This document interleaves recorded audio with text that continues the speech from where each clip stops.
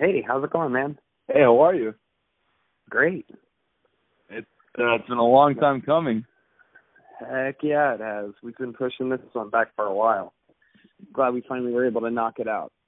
Yeah, but honestly, it's super understandable, man. You're actually one of the busiest guys. It's crazy, and like the whole while we were pushing it back, I've been watching a lot of comedy, like your stand-up comedy, and I watched one shot actually about a couple of times, and I was just fucking dying of laughter. I was like, oh shit, this guy is actually fucking hilarious. And then I was finding out that you actually do roast for people. And I was learning so much more about you than the initial time I wanted to meet you. So now I'm just more of a fan, and it's I love it. Perfect. I gave you enough time to do the proper amount of research for me.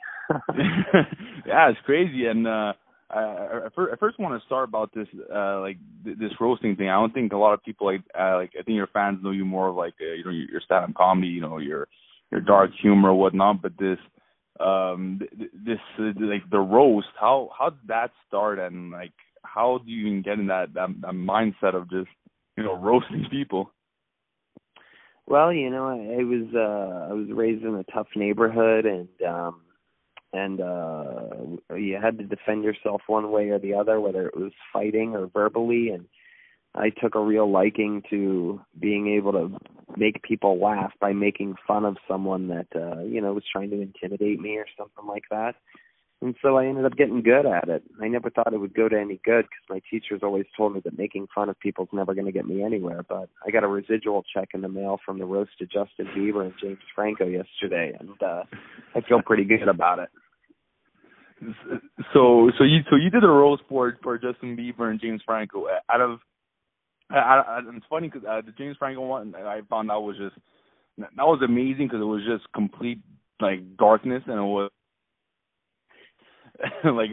for me, I think my type of comedy I try listening to and watching is dark comedy. I love that stuff. It makes me it's okay, it shocks you, but this is pretty much how you want to be. You want to go as dark as possible. The Justin Bieber one was unexpected. Did you write it for everyone, or is this a couple of people that you wrote it for Justin Bieber one?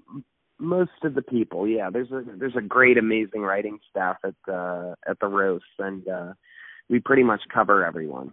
Yeah, there's a couple comedians that do their own thing, but I think in the end, usually they hope that they took advice from us too, because it's a good advisory team, and we all crack each other up during the days writing the stuff and making fun of the people, and so yeah, we write for everybody pretty much for the most part, yeah. So the whole Martha Stewart, everyone thinks she's funny. In reality, it's you. No, Martha's really funny in real life. It's just throwing those jokes together in the roast pattern is a whole different art form. But no, Martha's a hilarious, awesome genius. But it's one of those things to where to have it properly written, it takes a lot of just knowledge about the roasting art form. So, we helped her out with that, and to her credit, she didn't censor herself, and she went along with what the writers thought that would be best for her to do. And we were lucky that she has that kind of great sense of humor to where she realized that what we had written was very funny for her. Yeah, and then that was just, I think a lot of people were just shocked about how graphic and how dark she was going. So that already, went crazy. I want to talk more about the roast, but going back to your comedy special on Netflix, One Shot, I think my favorite bit out of all of that, and I swear to God, I was fucking crying. I was crying with the whole Bill Cosby. The whole Bill Cosby bit was honestly fucking hilarious. I think I was yeah. That was very early on in the whole thing, to where I think he only had 30 some complaints back then. I think it got up to 50 or 60. So I was definitely one of the first people to cover that, cover Cosby in a comedy routine, because that was taped way back in March of 2015, almost 3 years ago. So yeah, so and going to that, especially your humor, you go dark, and that's what's working. I think that's the whole style of comedy. Everyone's trying to beat that. Everyone's trying to get that dark comedy. But you went with the Bill Cosby thing, and then after, you know, that beautiful transition going with the Michael Jackson thing, that, you know, Bill Cosby should have, you know, been the man to give Michael Jackson the right, you know, amount of pills for him to actually sleep. How, like, when do you know, like, do you have a limit, or is it just like, you know, fuck it, I'm going in, this is how deep I'm going? And well, I test everything out on audiences, and I get their feeling and their groans and their, you know, whatever. Sometimes I push it too far, and then I have to dial it back, because I don't want the sound of oohs and ahs. I still want the sound of laughter. I just want it to make them feel a little dirty when they're laughing about it. So it's a fine line, you know. You sort of have to add words and take away words and figure out the right tone and everything to get away with what you want to get away with. But normally I push it as hard as I can, but still elicits a laugh and not a groan type of thing. So you know, it's you got to watch the barometers on all that stuff. And if it gets one thing one night, you got to try it differently the next night. What is, like, if you could just think on the top of your head, what is the darkest joke you said, or one of the darkest jokes that you've heard? Because I think it goes on with, like, inspiration and your own creativity. So if you could just, from the top of your head, just think of something that you said or heard. When it comes to stand-up, I think that I think I might have I mean, when it comes to dark humor, I think that the darkest thing I've ever talked about, you know, I've never been able to make cancer jokes work. Like, the word cancer always just gets the audience to, like, shut down, and they stop listening to you after that. They start daydreaming about their aunt or uncle or dad or mom that had cancer, or brother or sister or whatever, and it's just a really hard subject to try to elicit laughs out of. I've tried that on stage, and I always end up just throwing it away, cancer jokes, because I just can't seem to figure out the right one or the right rhythm or whatever to make it work. As far as the darkest joke I've ever heard from somebody else, I don't know. I can't exactly recall 100%. Nothing's really coming to my mind. I sort of stopped watching stand-up like 10 years ago when I started. Like, I sort of slowed down on watching other people or watching people's specials and things like that. So,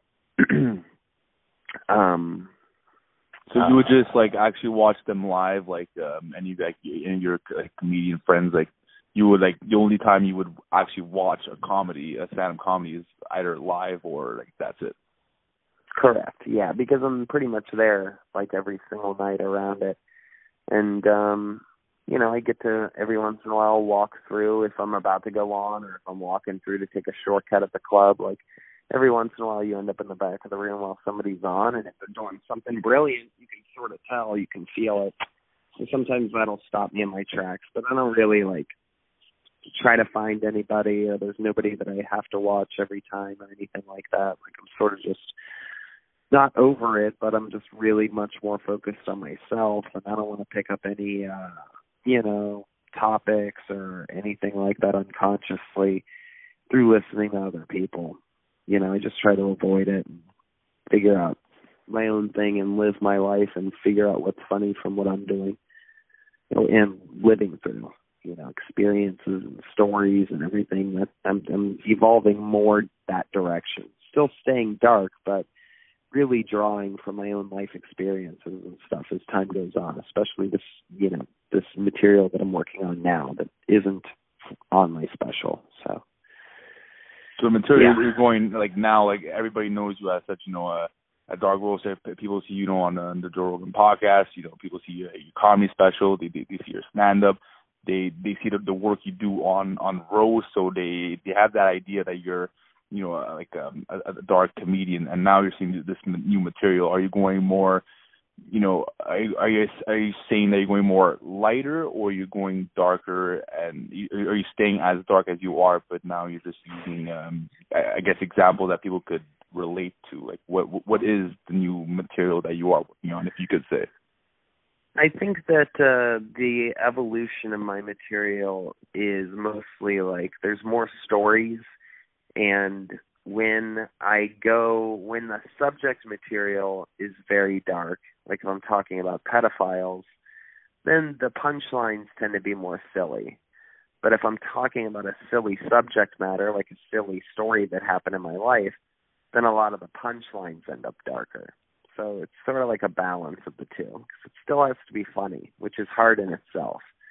But to keep it part of the tone that I like and everything, yeah, it still stays pretty dark and calculated, and I put a lot of performances behind these jokes. Like I work them out regularly, so it's all about balance.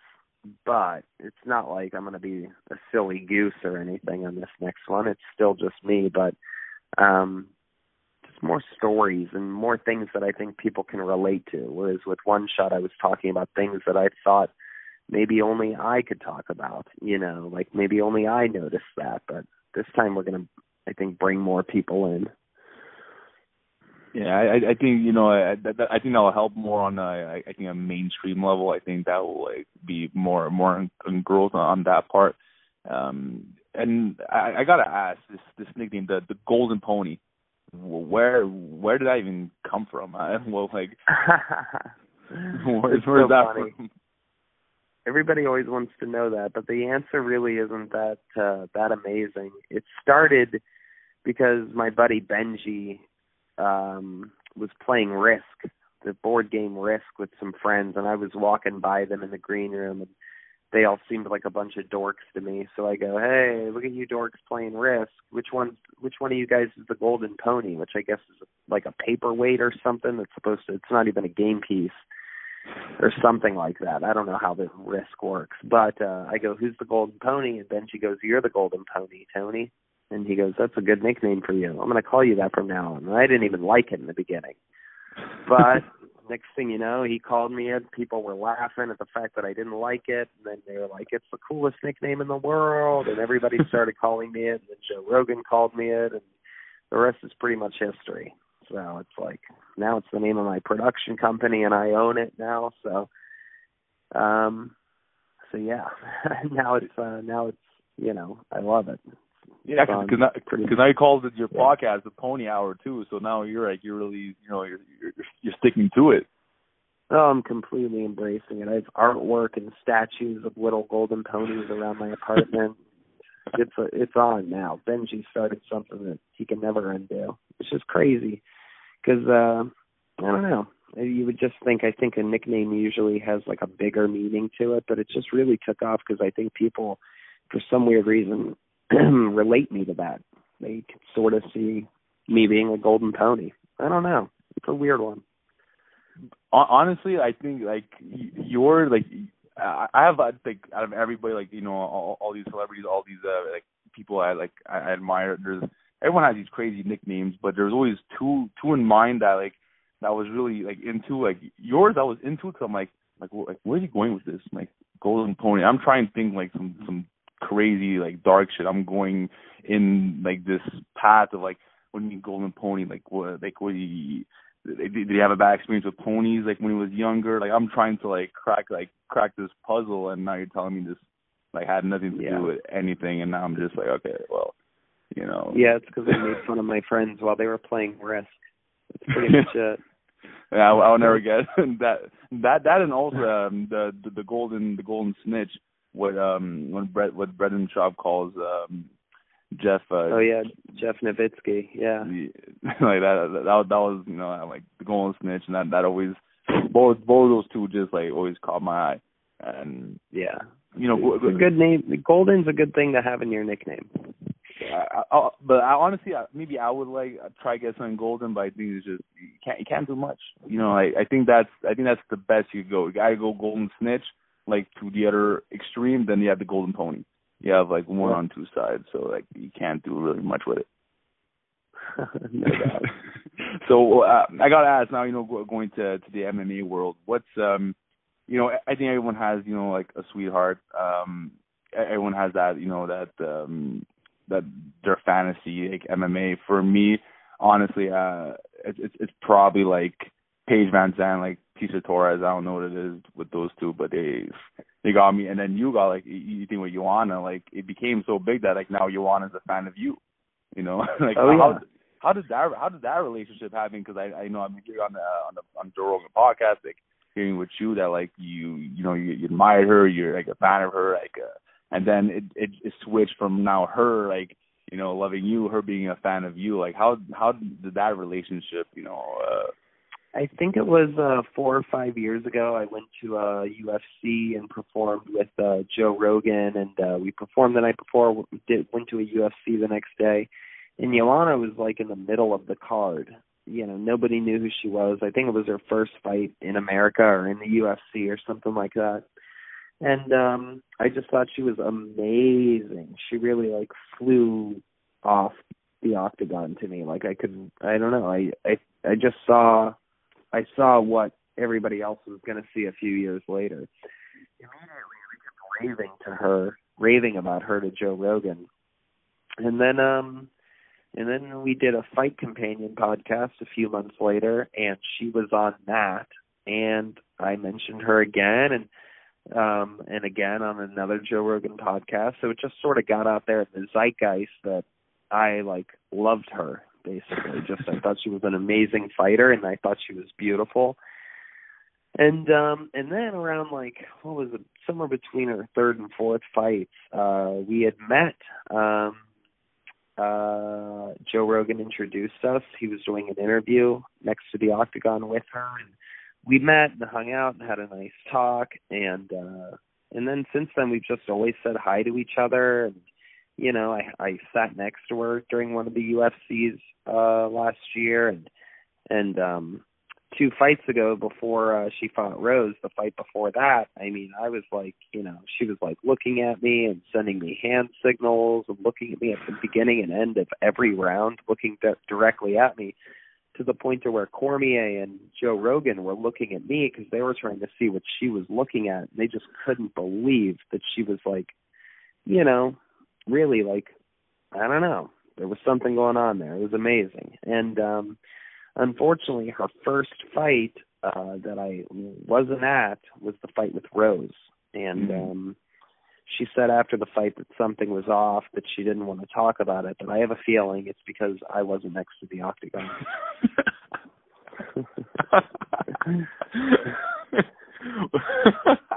Well, it makes sense. I think she uses me. I think she uses me as a powerful force, in her mind, like that she's friends with like funny Americans and stuff. I think that's a big deal to her, and I think it sort of calms her spirit. I don't know. Maybe I'm crazy. Well, or maybe you're just you're spot on accurate. Yeah. Probably. It could be that too, and. Like ever since her loss, which was one of the during one of the craziest upsets in women's sports, they're comparing that to Holly and Ronda for how just shocking it was. Have you spoken to her since, or what's your like how did you feel then? Because I remember when Anderson was my guy, and when he lost against Weidman, I felt it felt like my world kind of changed in a sense. Like how did you feel about that? I was devastated because I really wanted to be there in support, but I had a gig that was in Mexico actually, and but no, we've messaged since then, and everything's good, and I think she's ripe and ready for her next fight, 100% sure of that, and I think it's going to be business as usual when she gets back to it. So. But as far as how I felt, I mean, it was devastating because we really are friends. We talk to each other. I mean, not talk, but we message each other pretty regularly. At least I'd say once a week, once every couple weeks. And, when you did it, just the whole thing changes after a while. The first time I saw her, I was a fan. And the second time I saw her, I was a huge fan. And the third time you see her, she was my friend. And then the fourth time, it's like, you know these people, and you sort of, even from Instagram and whatnot, what we're doing and what we're eating and what we're, laughing at and who we're hanging out with and all this stuff. So, you know, you just feel closer to a person. And just like with my friend Nate Diaz, when these people get in the octagon, when you really, you know, when you're really friends with someone or you really care about someone, all of a sudden every one of those punches that lands on their faces or really anywhere, or kicks or anything, it all hurts. You know, it hurts you. So that's the thing that sort of sucks, is like, you know, it just hurts. You think that it's like fun to have a friend in there, but that's when you realize how sort of crazy MMA really is when you do have a friend in there and you're watching them get punched and you're like, this shit sucks, man. So it does. It's the catch with it all. You want to be friends with them, but once you are, it takes away the fun, sort of.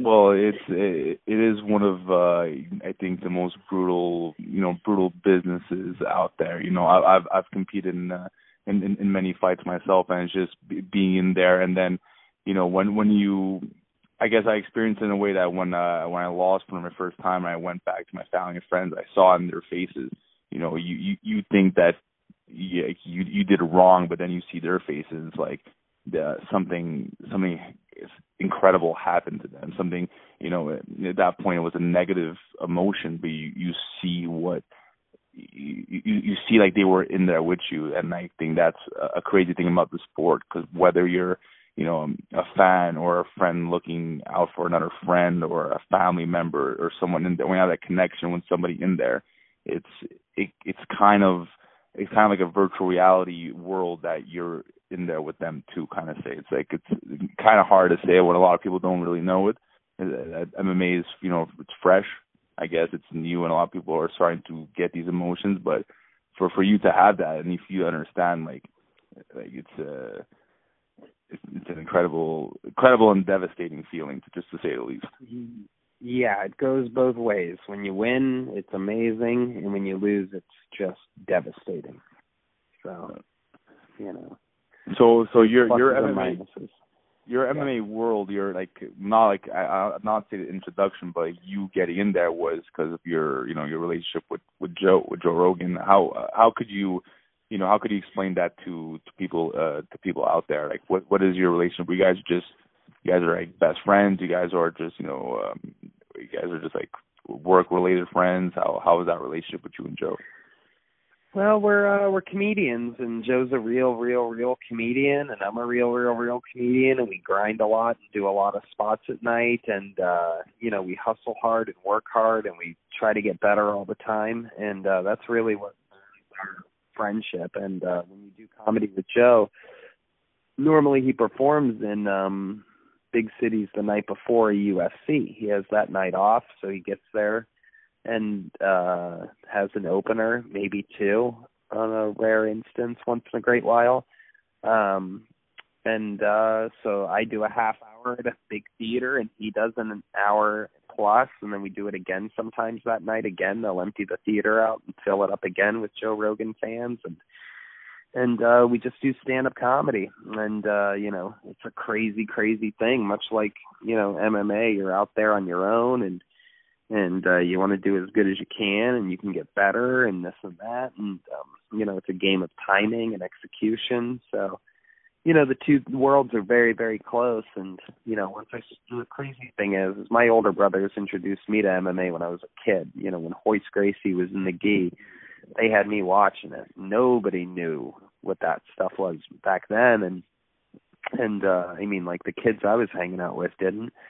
And, you know, to just get to be this close all the time now, and, you know, when Dana White sees me, hey, Tony, and when, you know, Bruce Buffer sees me, gives me a big hug, and, you know, we're all just buddies now from, you know, going to all these different crazy cities and places together and seeing these crazy fights. And, you know, I remember being next to the octagon a few fights ago when it was who was it? It was Yancy Madero versus some crazy Brazilian. You remember that fight?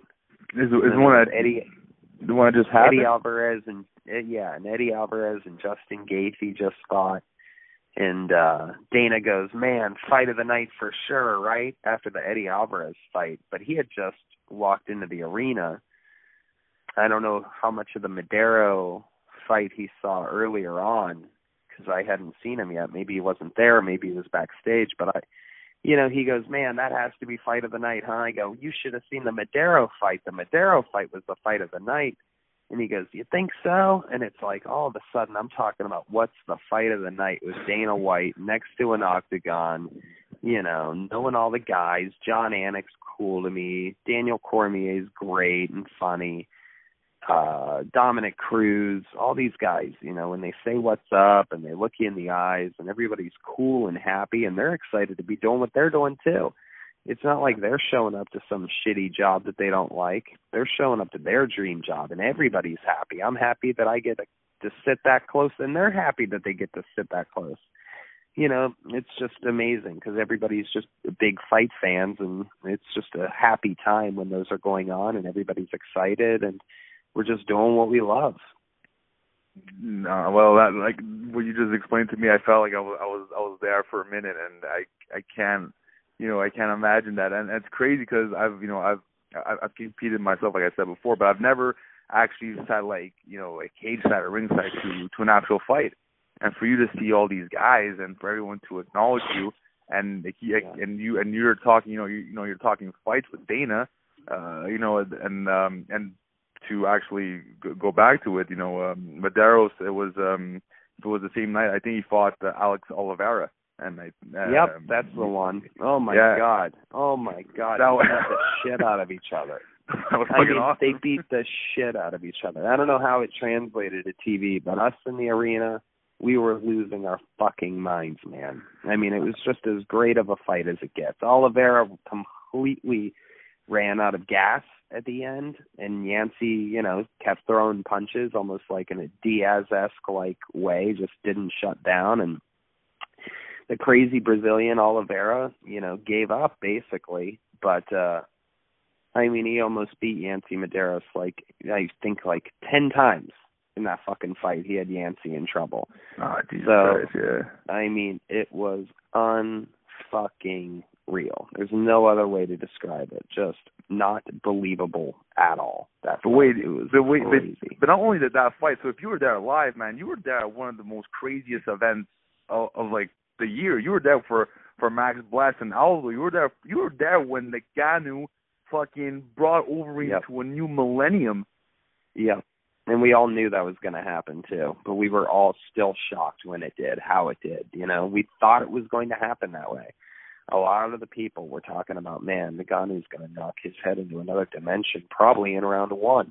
Was the conversation that I heard backstage and around the area, you know what I mean? You just hear some of the guys talking and this and that.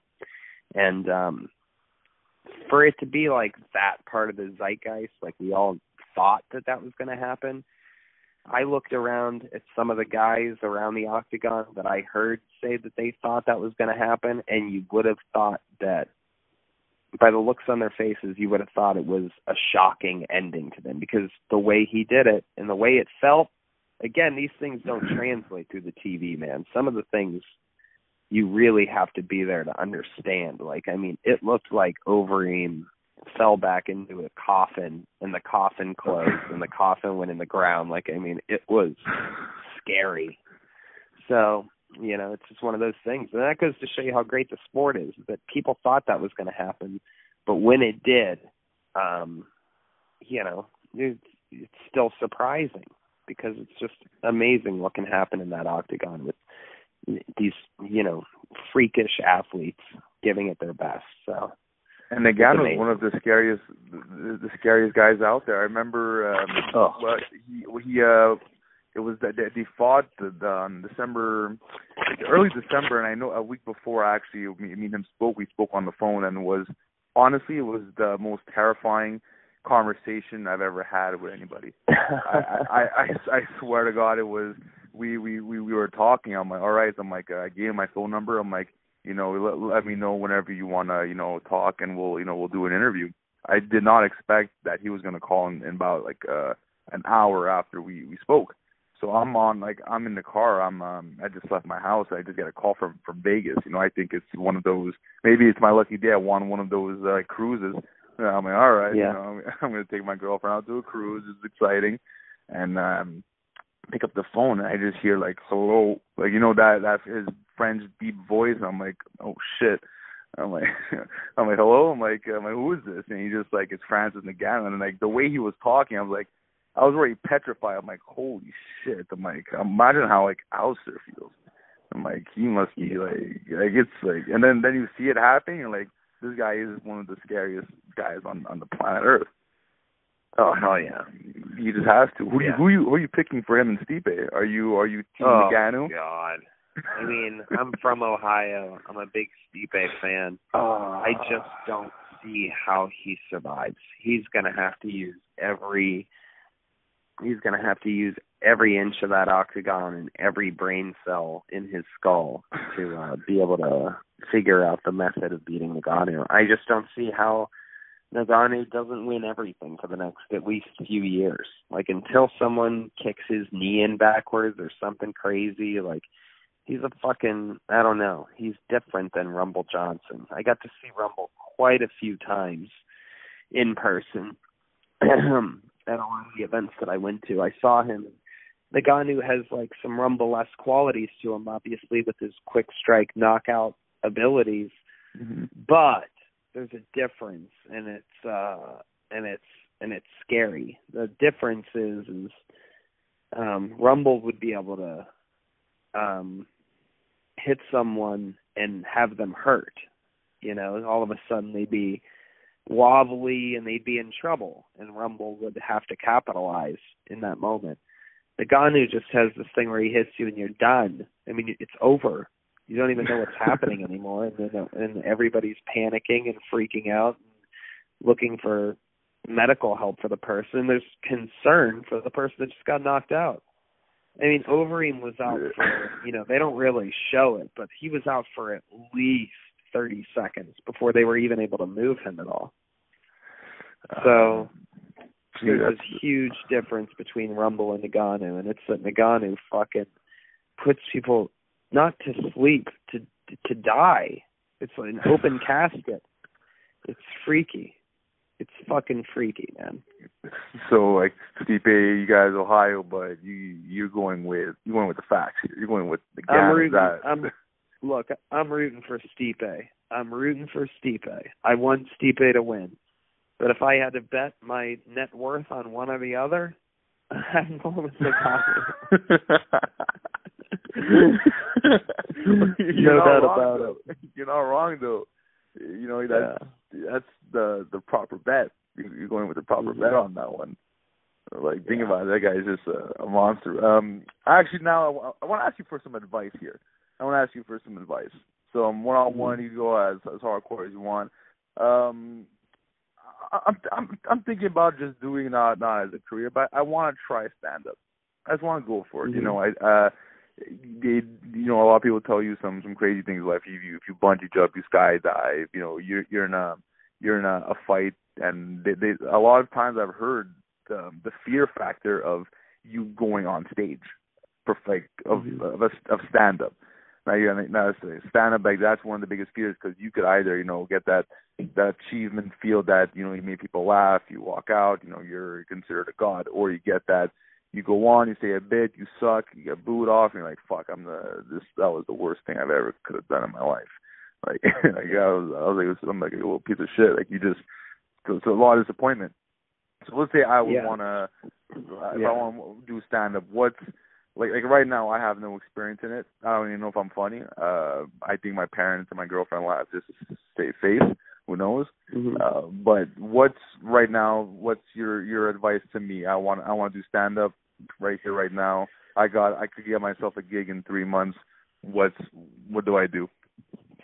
You just got to do it, man. You got to do open mics and go out there and plan on bombing and get good at it continuously for the next 3 months until you do that date that you originally set, that you said you were going to do it on, and then you'll already have all that experience to use. It's just like anything. But if you set the date for 3 months from now and You don't practice it on an actual stage in front of people until 3 months from now. There's no prepping in the world. You have to actually do it to get good at it. All the writing and all the, inspiration in the world isn't going to get you better at something until you try it. So I would just say go to any open mic or go to a karaoke bar or whatever and just start knocking it out. You're in Montreal, right? Yeah. Well, there you go. You're in the epicenter of it all. You got comedy clubs all around you. Sure, there's open mics everywhere. And, it's not that big of a deal. Those people don't know who you are. They're all worried about themselves anyway. So once you realize that, it should take a lot of the pressure off you. And they want you to fail anyway. So, you're just going to be doing what they expected of you. So, the point is just knock it out and don't get in your head about it, because once you beat yourself psychologically, it's already over. Whereas if you get some experience under you, you can do anything. You just got to pretend like it's not that big of a deal. So that's a great advice. To kind of scares the shit out of me too. It's just the best of both worlds. For you, did you start up stand up, or did you right away write for a roast? Because you're no, I started stand up first. I was doing stand up 3 or 4 years before I ever got the chance to write on a roast. Yeah, I was doing it every night, pretty much every night for 3 years before I got to write on anything. So, yeah, and I got a job at the Comedy Store in Hollywood early on, but I also, part of the thing is I didn't want to dilly dabble. I didn't want to I looked at it like I was going to do it for the rest of my life. So that probably helped me, Whereas if you just want to tiptoe in it and try it out, you don't really care at all, then it doesn't really matter that much anyway, You look at it like you were going to do it 100 times, then, you would get better as you got on. You just get better at things, just like with anything. That's a scary thing, just thinking about it is a scary thing. But I think I'm gonna do it though. I think I'm just gonna do it and try to I think now just if I do it once and if I have a goal, an end goal, and if I try to make the end goal maybe one day going to Comedy Store, because I think that's the Comedy Store is one of the most famous comedy stores now. You have Joey Diaz goes in it. You have a lot of these hilarious guys. So maybe one day I could try to go there in front of you and you tell me how it is. And heck yeah, come on, Kill Tony. Have you seen Kill Tony yet? No, I haven't actually. Wow, it's a big live podcast where comedians sign up for the chance to get 1 minute in front of me and my friends. Oh. And then you get interviewed afterwards. You'd be great on it every Monday at the Comedy Store. Okay, wait. Okay, how do I do this? You gotta let me know. This is the first I'm hearing about this. You just show up to the Comedy Store on a Monday evening between 6 and 7 p.m. on the front patio. There's a sign-up sheet. And then you walk into the main room when doors open at 7:45. And if I pull your name out of the bucket, you come up on stage and you do 60 seconds of stand-up. That's it. And then we get uninterrupted, though. And then we get to talk with you about anything we want to afterwards. Jeez, wow, that's a crazy thing. I think my next vacation I want to go out there just to see it, but then doing that must be that's a wild thing though. I think I might actually shit my pants though. I think that's the only negative effect of all. I think that's the fun in it is having that adrenaline rush and feeling that feeling. It's crazy getting to see some of the people that get pulled out of that bucket. They look like they're losing their minds. And then other people embrace it. You know what I mean? You'd be surprised sometimes how our bodies react to those high-stress situations. Man, we're built to survive. Yeah, that's true, though. That is true. So something else I wanted to bring up here. I know in California, Colorado, it's legal. Montreal here, I don't know what's the story with us. It was supposed to be legal 2 years ago, and then there was rumors supposed to be legal on 420, didn't happen, and now it's saying by the summer it should be legal here. I really don't know, but what's your take on marijuana? I love it. It's been legal to me for 10 years, every single day. And I love visiting. I love it that it's legal here now, and I love visiting the other states in which it's legal, in Colorado and Washington and Oregon.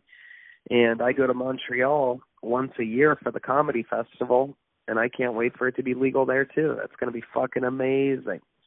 I think it should be legal everywhere. It makes money. People enjoy it. It's better than other medicines and other things. So it's a win-win for everybody.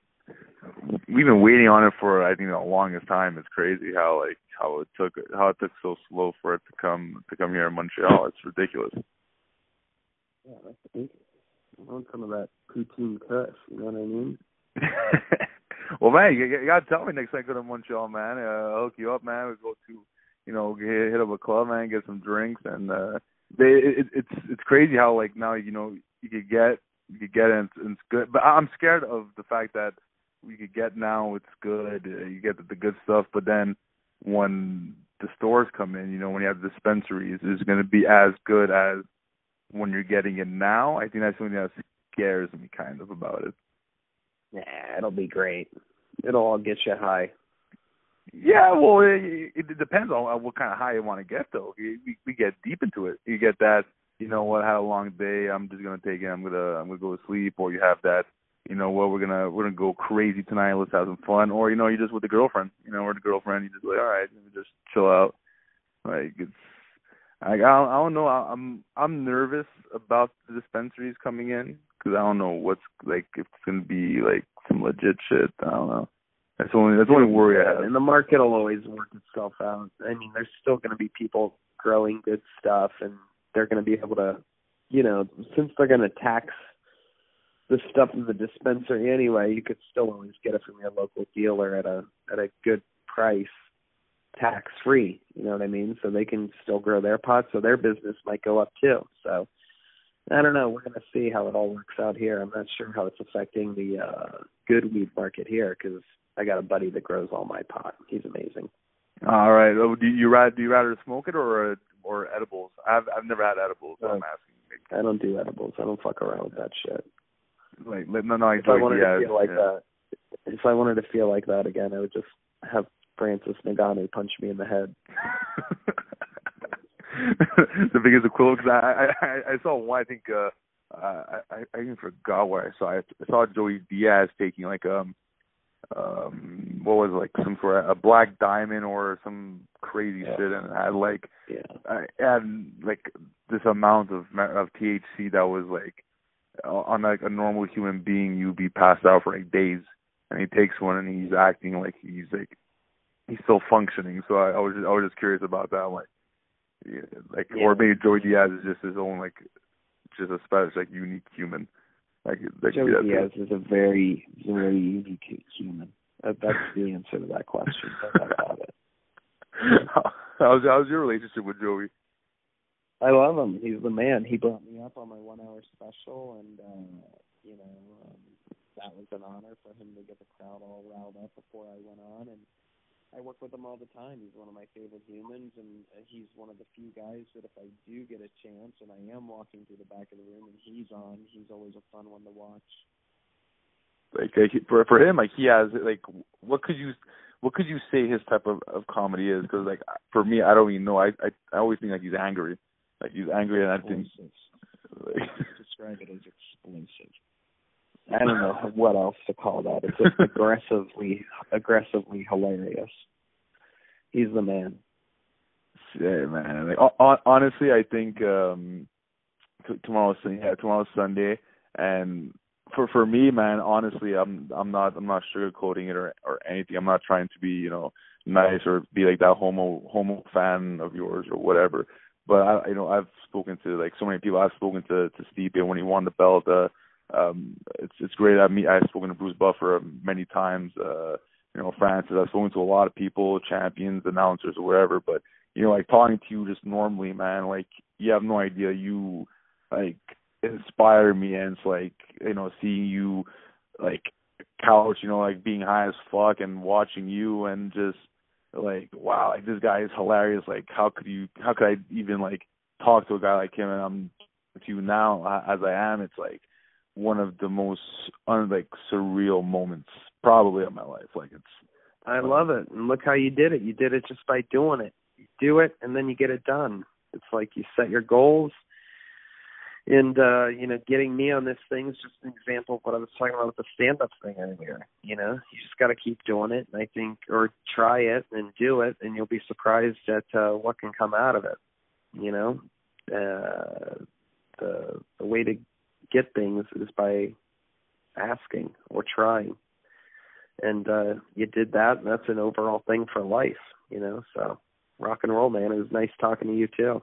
My all-time dream, honestly, like I don't want to be a part of it, to be honest. I just want to be like live. I want to be live watching you, Joe, and Joey Diaz.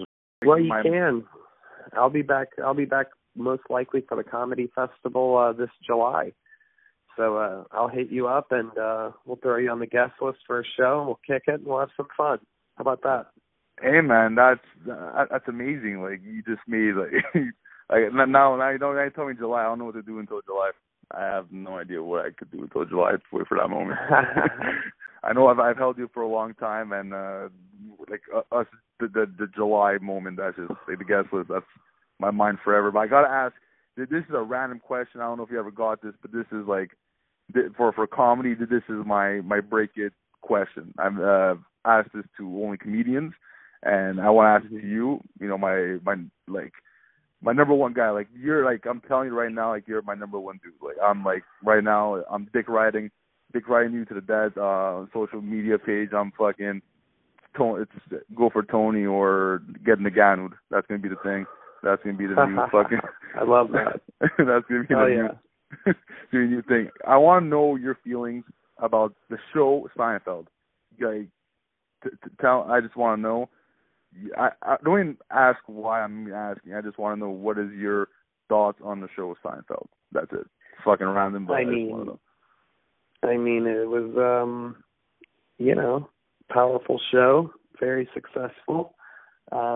It was Larry David's brain the whole time. You know, we were just seeing the brilliance of Curb Your Enthusiasm, but his only outlet at the time was to use Jerry Seinfeld as his, drawing board.